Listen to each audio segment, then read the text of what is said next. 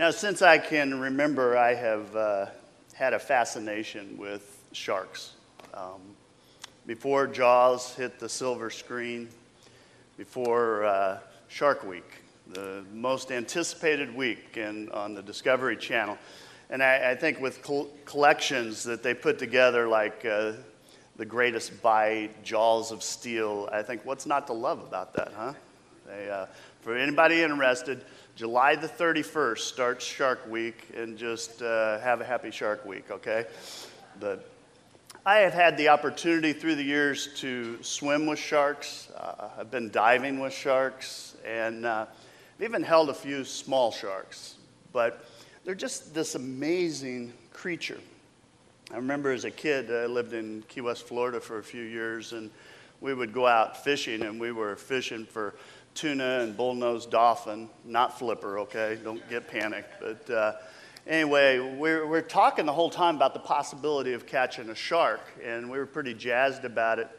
And the guy we were fishing with, his reel starts screaming. And so he strapped on the harness and locked his reel in place, and he started trying to bring this in. I mean, he battled with this shark for well over an hour. And when he got close to the boat, we started trying to subdue the shark. And it was like something out of a movie, because it just come up out of the water, and it is splashing and thrashing, and its tail is flailing, and finally it broke the line. And all of us boys, I mean, we scattered on that deck. And the rest of the trip, we talked about how we were almost eaten by a shark. Yeah, and I remember that vividly. We're starting a new series, Tales. We're going to meet someone that knew exactly what it was like to be eaten by a fish. And it's quite a tale. In fact, many consider it a children's story. And yet, I believe God has a lot to say to us in this story, that if we just listen to God's Spirit, that God would speak to us. And it's a story about a reluctant prophet by the name of Jonah. Stories in the Old Testament, I'd encourage you to read it this week. It's 4 chapters long, and the book bears his name, and that's Jonah, all right? Jonah 1, it starts out, it says, "The word of the Lord came to Jonah, son of Amittai. Go to the great city of Nineveh and preach against it, because its wickedness has come up before me." God speaks to Jonah. And he asks him to go to Nineveh, asks him to preach God's judgment. And this is how Jonah responds. But Jonah ran away from the Lord and headed for Tarshish. He went down to Jaffa, where he found a ship bound for that port. After paying the fare, he went aboard and sailed for Tarshish to flee from the Lord. Jonah, God speaks and he hightails it. He is a man on the run. And that's how the story begins. And I think as I read this story and I read about Jonah, I think there's a little bit of Jonah in all of us. You know, the story starts, it says, the word of the Lord came to Jonah. You know, God speaks. In fact, God loves to speak. You know, when God created the world, he spoke, didn't he? He said, "Let there be light," and there was light. And he created everything with a spoken word. From the beginning of creation, we find God speaking. You know, Scripture records that God spoke to Adam and Eve in the garden. And what I find as I read through Scripture is that God loved them. And God loved them so much that he wanted to have a conversation, and he's speaking to them. And throughout the Old Testament, we find God speaking in a lot of different ways. He often spoke in an audible voice. He spoke through the prophets. He spoke through circumstances. We find in the New Testament God speaking through the Holy Spirit. And I know as I'm talking, some of you are going, okay, so God speaks, but God's never spoke to me. I've never heard God's voice. And I want to tell you, God is speaking. You can hear God. Maybe not audibly, but if you just open yourself up to God's will, God's way, and most important, to God's word, Scripture. You know, Scripture, Hebrews writer says, For the word of God is alive and active, sharper than any double-edged sword. It penetrates even to dividing soul and spirit, joint and marrow. It judges the thoughts and attitudes of the heart. God's word, the Bible, is active. It's living. It speaks. In fact, it speaks to you in a certain way, and to me. It transforms you. It can change you. It can move you in a direction of obedience, but it's a choice we all make. It's a choice you make in your life. The fact is, you can hear God if you're listening. And you can make a decision to respond, to let God guide you in your life. Or you can go the way of Jonah. I mean, the good news is God speaks. God's speaking to some of you right now, probably. But the question is not if God's going to speak, but will you be obedient when God speaks? Because what I have found in life is that many times when God has spoke to me, and you've probably found the same thing, often God will ask us to do things, you ready? We don't want to do. I mean, one of the reasons I think we kind of resist God, we resist being obedient in our lives, is we think we know what's best. You know, it's something we all struggle with, if we're honest, that we struggle because we think we know the best route to take in our life. I remember several years ago, Cindy and I were down in the Dry Tortugas, and if you don't know where that is, it's Fort Jefferson. It's about 70 miles west of Key West, and it's the largest masonry structure in the Western Hemisphere. And so we were on this island at this fort, and we're swimming and we're snorkeling around it, and we're walking all the way around that. And we got to the southwest corner, and there was a dad with a couple teenagers, and they're in the water, and they're splashing around, goofing off. And we had been there earlier in the day, and so I said to them, I said, if you're going to splash and play around in the water, you ought to go on the other side of the fort. And so they didn't let me finish because I had more to say, but they just started playing again. And I go, no, seriously, you should go to the other side of the fort. You are playing in a shark breeding ground here. They got out of the water quick. You see, they thought they knew better. But in the context, those instructions kind of made sense. And I believe too many times when God speaks, when the word of the Lord comes to us, we feel like we know better. We don't want to obey sometimes. That's what happened to Jonah. You know, Scripture says the word of the Lord came to Jonah. It says, go to the great city of Nineveh and preach against it because its wickedness has come before me. Jonah is a prophet. Jonah has made his livelihood speaking. He's gifted at it. He understands confrontation. But God gives him this assignment. It seems pretty simple, doesn't it? I mean, why did Jonah resist in this? Well, you have to understand a little bit of the history. Nineveh was the capital city of the Assyrians. The Assyrians are considered by historians to be the most brutal empire that has ever existed. When a city would revolt against the Assyrians, they would gather their army, and they would go in and they would slaughter everyone and everything. They would tear the town down. Left nothing standing. And they were known for skinning their enemies alive. They'd bury them in the sand, in the hot sand. They'd bury them to their necks, still alive, nail their tongues to a piece of wood, and wait for them to die. And when they were finally dead, they weren't done. They would behead them and carry all the heads and make a big pyramid outside the city. It was a statement. This is what happens if you defy the Assyrians. The Assyrians and Israel, worst enemies. There was a deep hatred for one another. They despised one another. Now, with that context, I think you understand why Jonah was a little reluctant, don't you? I mean, maybe he had lost family or friends to the Assyrians. Jonah definitely would have despised the Assyrians at the very least.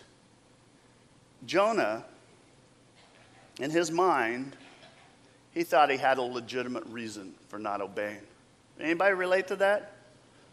I mean, when the word of the Lord comes, whether it's in a message or you're reading scripture or you're in prayer, maybe right now, in your mind, when that, whatever it is God's calling you to, you think, I know what you want me to do, God. I get it. I'm reading it. I hear it. But I don't want to do it.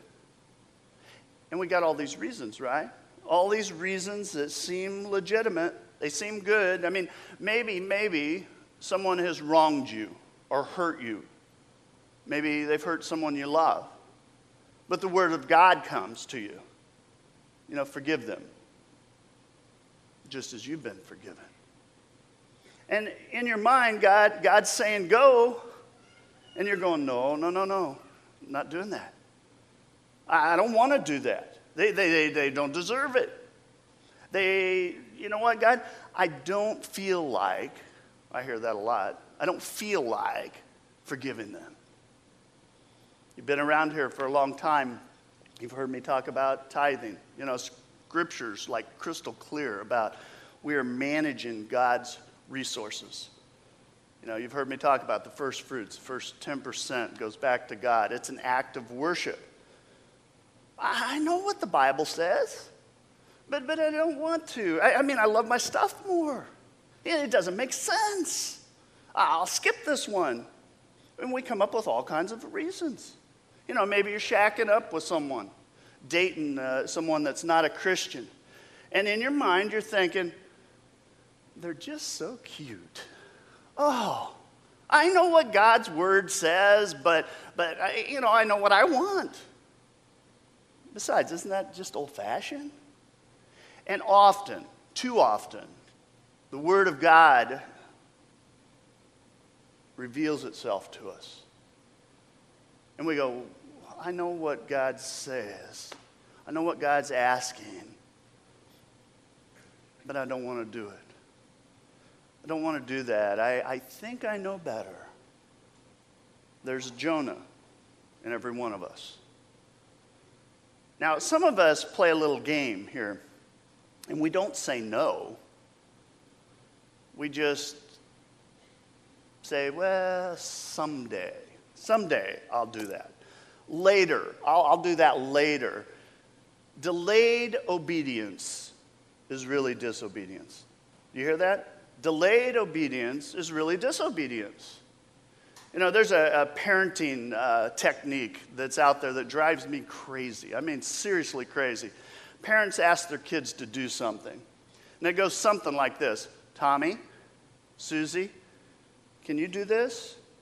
Do this now. Don't make me come over there. I'm serious.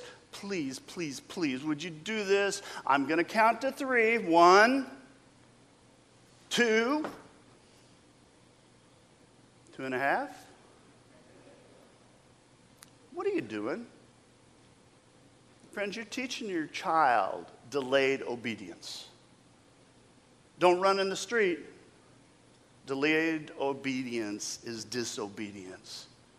You know, you want to test your maturity as a Christian? Take a look at lag time in your life. Take a look at the time between God's command and your obedience. Because if your lag time is long, I got news for you. You're immature. I mean, how is your lag time? Is God still waiting in your life? God is speaking to some of you right now. You've been putting it off. Jonah, he hightails it. He says, I'm not going to go to Nineveh. I don't want anything to do with those people. They make me sick. It's not happening. The word of the Lord comes. God may ask you to do something you don't want to do. In fact, oftentimes will. You got a choice. A lot of people run. Run. You can run. You can run so far away. You can run all night and day, but you know what? You can't get away. I mean, some of you know what I'm talking about. The fact is, inside, you want to obey God. You want to do the God-honoring thing in your life. But when you're faced with the choice, you run. It's what Jonah did. God says, go to Nineveh. And Jonah ran. Jonah ran away from the Lord, and he headed for Tarshish. He went down to Jaffa, where he found a ship bound for that port. After paying the fare, he went aboard and sailed for Tarshish to flee from the Lord. God says go. Jonah says nope. God says east. Jonah says, I think I'll go west. I mean, why Tarshish? You know, this is the most remote known city in that day. It's located right off the southern tip of Spain. And get this, 2,500 miles from Nineveh. In that day, that would have been more than a year's journey. Friends, that's a lot of running, a lot of running. And some of you can relate to that. You've been running for years. You've been running night and day. You've been running so long that the only thing you know to do is run. I mean, you may be sitting next to someone who thinks you're on track, thinks you're heading in the right direction, but in your heart, you're running. In fact, you're a long way from God right now. And in God's geography, you're either moving toward God, toward Nineveh, toward obedience, or you're running to Tarshish, to disobedience. You know, I mean, when the word of the Lord comes, there is no middle ground. There's no middle ground here. The fact is, you're either going toward obedience or you're going toward disobedience. No in between. You know, husbands, wives, you're either loving your spouse, supporting them and encouraging them and nurturing them and romancing them. You're either heading toward Nineveh, toward obedience, or you're running. You're running to Tarshish. You're running to disobedience. You're going the opposite way of what God wants in your life. You know, maybe you're in the corporate world. You are either heading toward Nineveh, and you're open and you're honest, you're living with integrity, working to the best of your ability, or you're running. You're running to Tarshish and disobedience, you know, kickbacks, gray deals, you know, lying to clients, creative accounting. Young people, students, you're either heading to Nineveh, you know, working to the best of your ability and studying, or you're going toward Tarshish, copying answers, carrying cheat sheets, doing whatever to get the grade. You need to understand, you can run. We're pretty good at it. You can run for a while, but you can't run forever. Now, some of you, it's not so much that you're running, but you're drifting. You're drifting.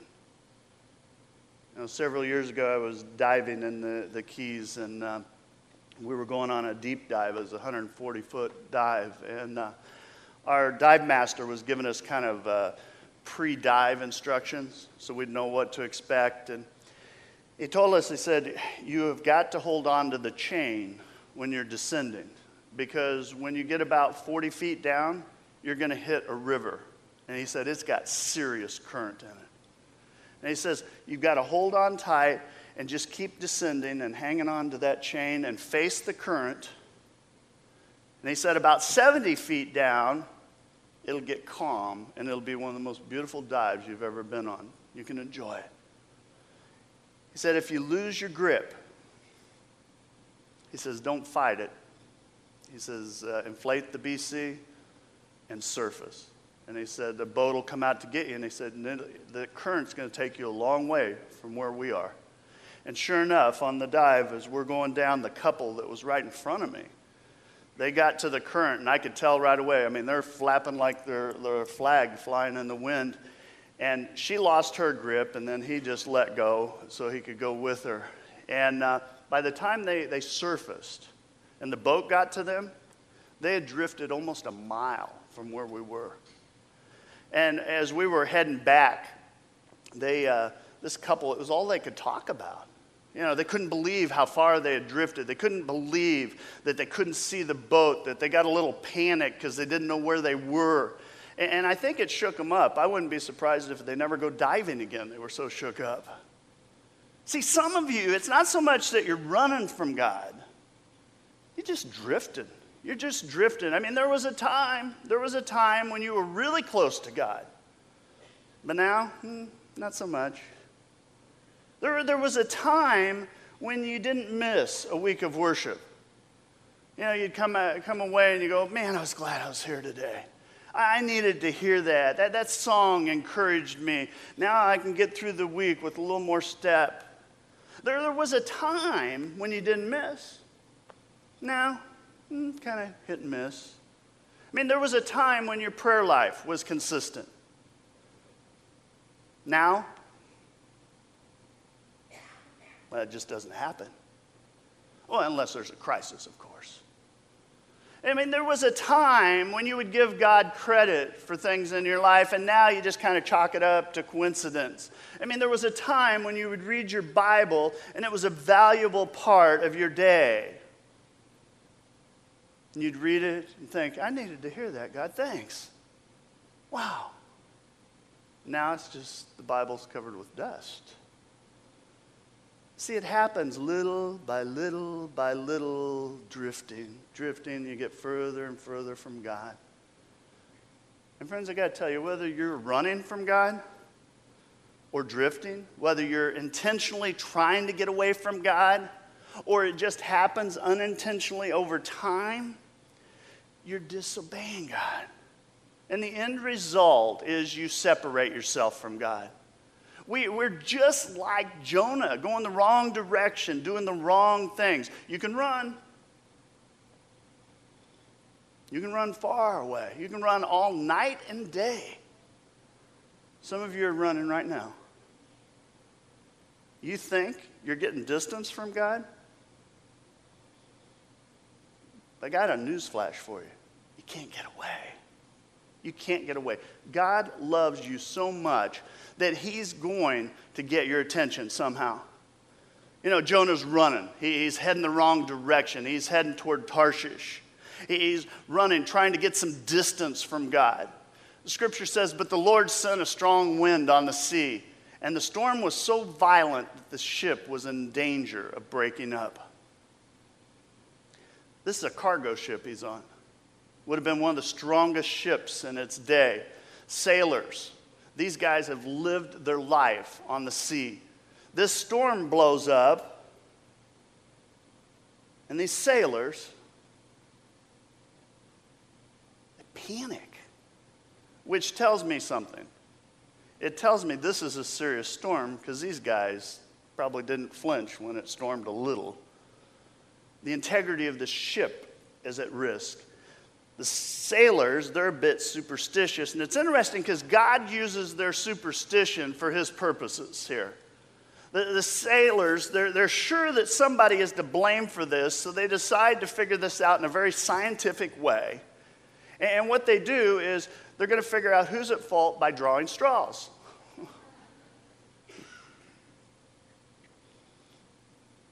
Jonah draws the short straw. The sailors are like, who are you? What did you do to bring this on? Jonah says, I'm a Hebrew. I worship the Lord, the God of heaven, who made land and sea. Jonah went on to tell them that he was running away from the Lord. I love this. He goes, I worship the Lord. And I'm thinking, really, Jonah? At this point in your life, do you really worship God? Because you're running. But Jonah says, I'm running away from God. You read the story. If you read it carefully, what you find is as the storm blows up, as it's approaching, These sailors are having a God talk. It gets so bad that at a point they're like, well, maybe we do need God in our lives. And these sailors bow a knee to God. They realize their need for him. You know, I look at the church in America today, and if you ask me, one of the biggest problems in our country, in our churches, is we've got a generation of people that call themselves Christians. You know, I worship the Lord, but there is absolutely no distinction between them and their neighbor who doesn't know Jesus Christ at all. I mean, Christianity in name only. As long as it's easy, as long as things are going well, I'll try to get to church once in a while. You know, I'm awfully busy. I just don't have time to read my Bible and to pray. Now, if I get sick, I'll pray. Hopefully I can get to heaven and still do what I want in my life. I know what God's word says, but you know what? I'm not into sacrifice. I think I know better. I mean, that's just old-fashioned. I worship God. Really? I mean, do you really worship God? You know, just because you're in church every week, it's not enough. I mean, worshiping God is not something we just do for an hour on Sunday.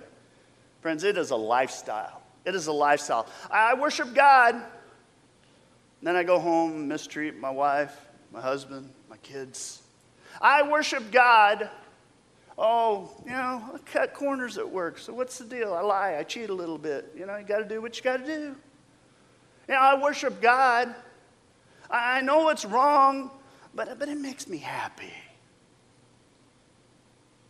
I worship God, so I go to the strip club. I mean, what's the deal? It's not a big deal. Boys will be boys. I worship God, and then I live this self-centered, meistic life. I want what I want. You say you worship God, but do you really? Do you really? The sailors, they're freaking out. It's a major storm. They zero in on Jonah. Jonah finally realizes that the storm's his fault. He realizes that a lot of innocent people are being hurt by his disobedience to God. I mean, some of you right now, what you thought was a private rebellion on your part, the fact is, people are getting hurt. You thought it wasn't a deal. You thought nobody would have to suffer repercussions of what you're doing. Do not kid yourself. Disobedience comes at a high cost.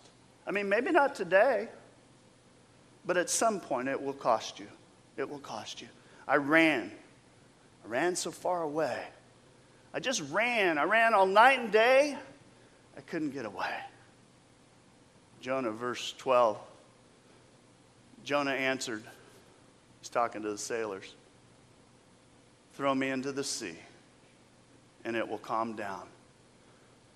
I know it's my fault that you're caught in this violent storm. I think the sailors must have connected with Jonah somehow. I mean, they try and have mercy on Jonah. At one point, they're throwing the cargo off the ship, trying to save the ship. Now think about this. This is their livelihood. They're throwing money overboard, sacrificing for a guy they hardly knew. That didn't work. So they try rowing to shore. Can you picture it? Row, row, row your boat gently down the... It isn't gentle. That didn't work. Finally, they're like, you know what? We're going to die. We are out of options. Sorry, Jonah. And the sailors, it's interesting because they pray and they ask God's grace and they throw Jonah overboard. And as soon as Jonah's feet hit the water, the sea calms. Isn't that like God? Jonah, first chapter, verse 17. It says, now the Lord provided. Catch that. The Lord provided a huge fish to swallow Jonah. And Jonah was in the belly of the fish 3 days and 3 nights. God provided a big fish. It may have been a whale.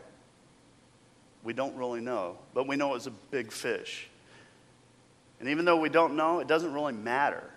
The fact is, God provided. God provided this big, nasty fish that swallows Jonah. Jonah's going to spend 3 days and 3 nights in the belly of this fish. And it's exactly what Jonah needed in his life. Jonah, I'm sure as he's in the belly of this fish, he sees the worst possible scenario. And God provided it. Some of you are facing storms in your life. The winds are blowing. Things are getting intense. You know, maybe you're having to face a financial storm. It's all coming undone. We're in trouble now. And maybe God's saying, do I have your attention now? Do I have your attention? You know, maybe you're facing some tough stuff in your life right now. You know, maybe a relational storm. And you're thinking, this can't get any worse. And God's saying, do I have your attention now? Now, I want you to listen very carefully to what I'm not saying, okay? I am not saying that every storm that you face in life, that God causes it. I'm not saying that, okay? Say he's not saying that. All right, I'm not saying that. God may bring storms into your life, but God also may just allow the storms to happen, whether the evil one's behind it or it's just sin in this world. But hear this, God will use your storm. He will always use your storm to get your attention. And for some of you, it was a storm that brought you to faith.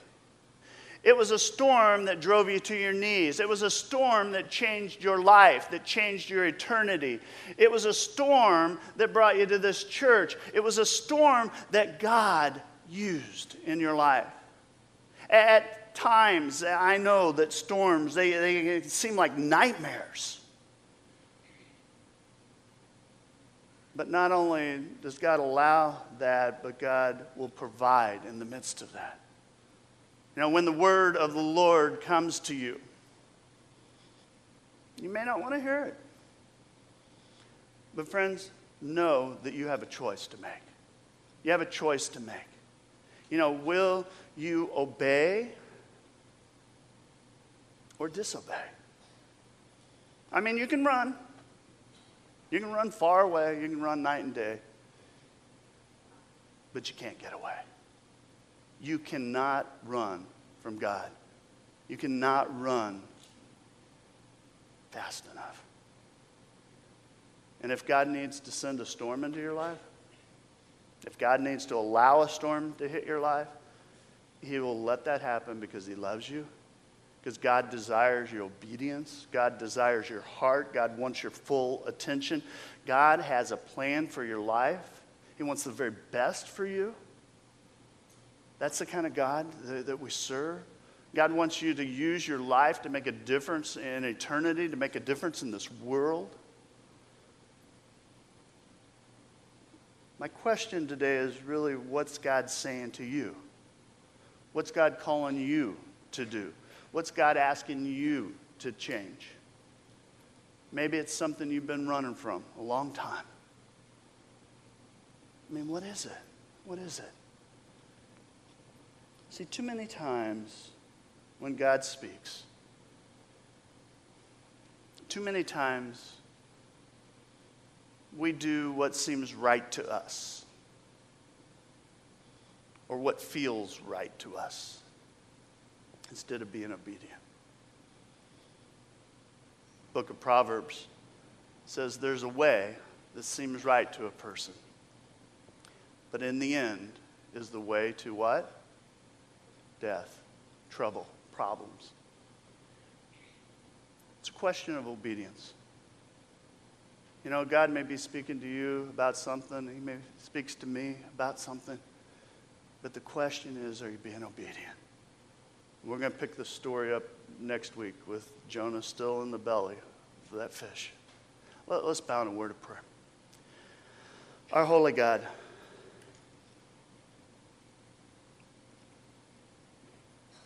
God, I don't know what it is that you'd have us here.